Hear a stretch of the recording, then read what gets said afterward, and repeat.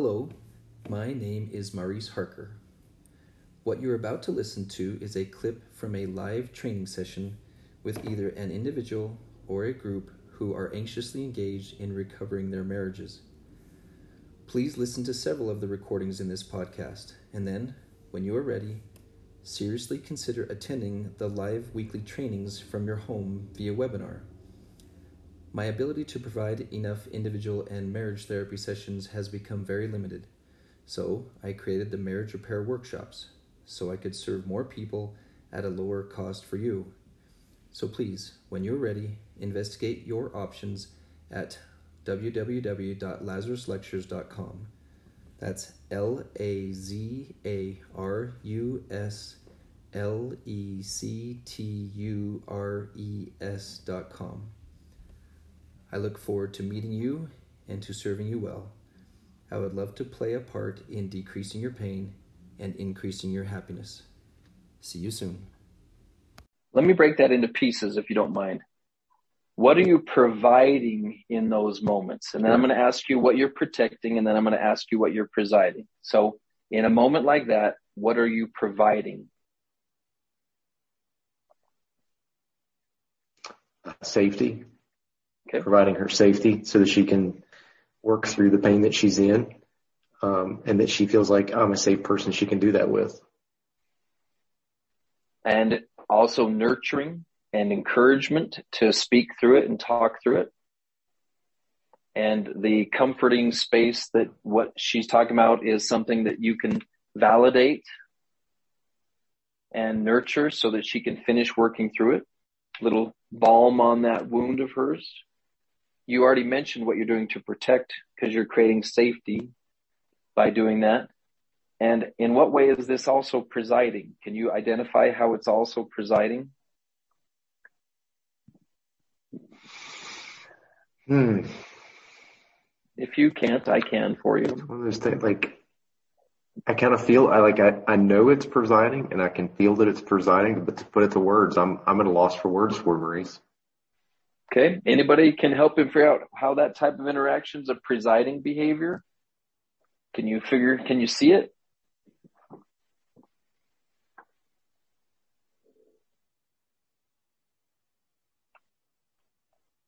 So presiding is leading the conversation. She's not the one who brought the empathy to the conversation.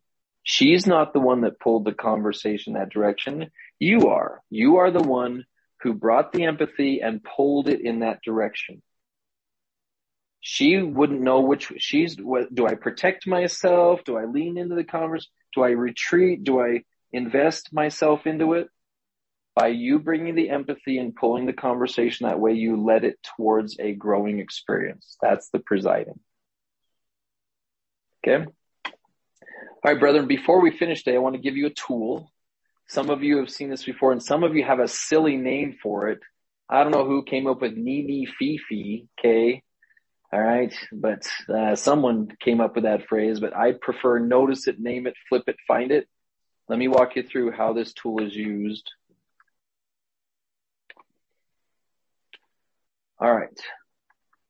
There you are minding your own business and something happens that throws you off.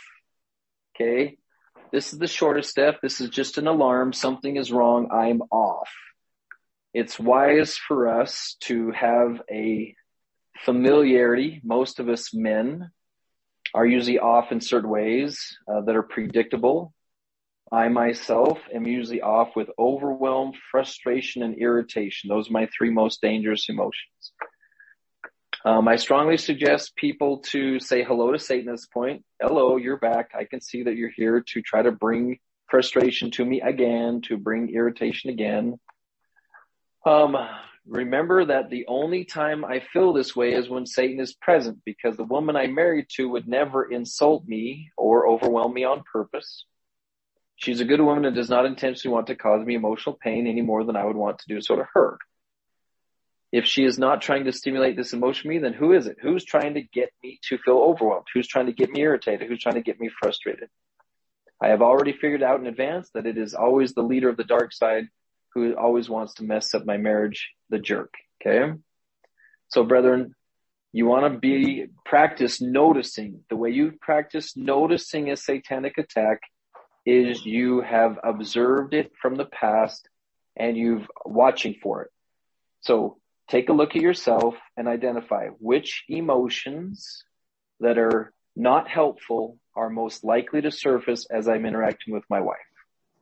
I'm embarrassed to say it's almost always the same for all of us, which is frustration, irritation, or overwhelm. Okay, you might have a different one like anger or fear or shame. What's most important is you know which one yours is. When she doesn't reply to my messages, I feel this. When she doesn't say thank you, I feel this. When she ignores me, I feel this. So make a list of the most common, not helpful feelings you have. Second step, as fast as you can, pull off your menu and name it. Like, which one is it? Is this overwhelm? Is it frustration? Is it irritation? If you can, if at all possible, write it down. I'm now experiencing frustration. I'm now experiencing irritation. I'm now experiencing overwhelm. Whatever yours is, just quickly write it down. Okay? Now, before you're in one of these battles, you practice getting ready for it the same way athletes get ready for a sporting event. Say it's football, and we know that the other team is going to run this one play, and we're going to name it Jackson 5 or something like that. We've named it. This is when they do this with their running back and this with their receivers. We have a name for it. Flip it is your plan in response to that is edifying, productive, and effective.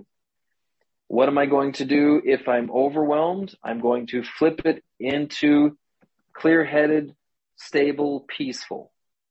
That's my plan, is I'm going to get that way. If I'm irritated, I'm going to do the opposite of that. So flip it means the opposite. I'm going to be calm, uplifting, and edifying. If I'm scared, I'm going to flip it into courage and slow confidence so I can tiptoe into that forest even though I'm scared. So anyone having any confusion yet? We name the feeling that shows up when she does that one thing. Everybody have their one thing. You should have at least 10 one things. Okay. Look for the name of the feelings you have in those moments and then flip it. And then we find it. Okay.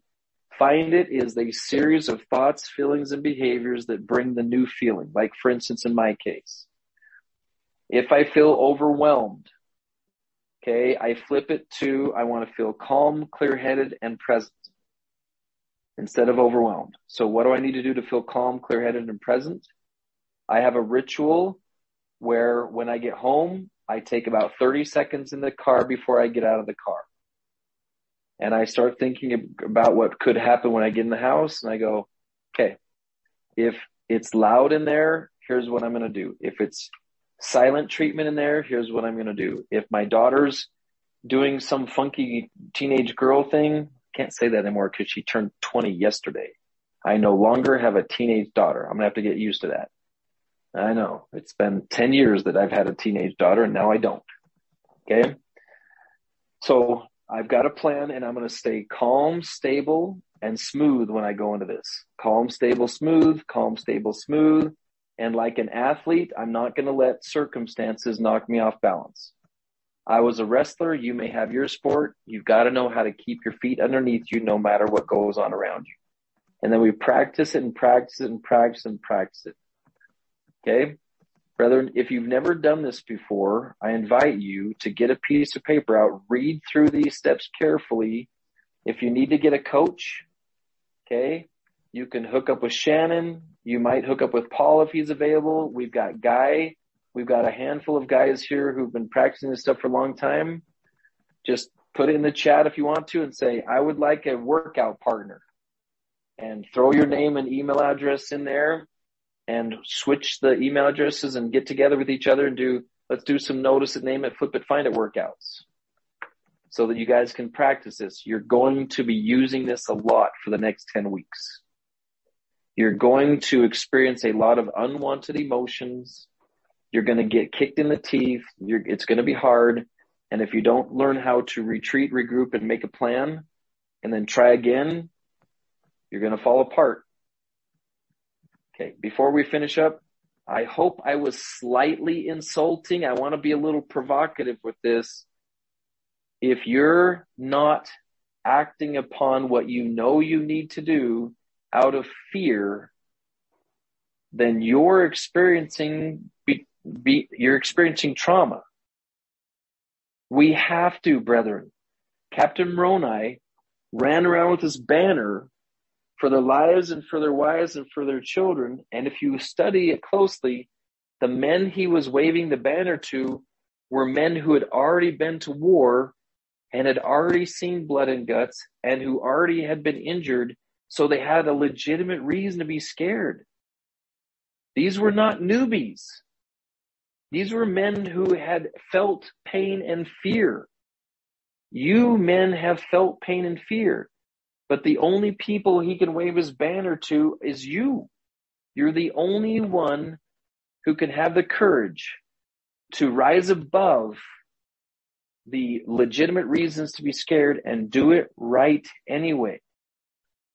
Jesus was the great example. He didn't want to do it. It really scared him, but because of his identity and his purpose, he fulfilled his calling anyway. You are a presider, you are a provider, you're a protector. No matter what she does, do those things correctly anyway. Is there any comments I should look at really fast to spare? Oh, we got someone throwing a phone number there. Any more examples? What do you say? As a presider, it's up to me to take the risks. Yes, that is correct. We need to be the one that takes the bullet, brethren, not throw her out in front. I hear the phrase with new guys, well, I'll try something scary after she does. What are you doing? Run into the Vietnam forest with a woman in front of you? Okay. If she goes first, I'll take a bullet. All right, brethren, I got to hit the road. Go be awesome. Thanks for your hard work.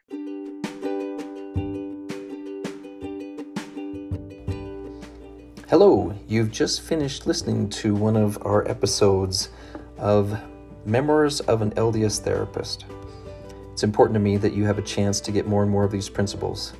We kept this brief because you probably have a busy life, but there's so much more. So please listen to the rest of these episodes and look for ways to apply them to your life. And when you're ready for some deep and complex training, please look us up at lifechangingservices.org, specifically the marriage repair workshops and the Lazarus lectures. I look forward to seeing you in those more advanced trainings.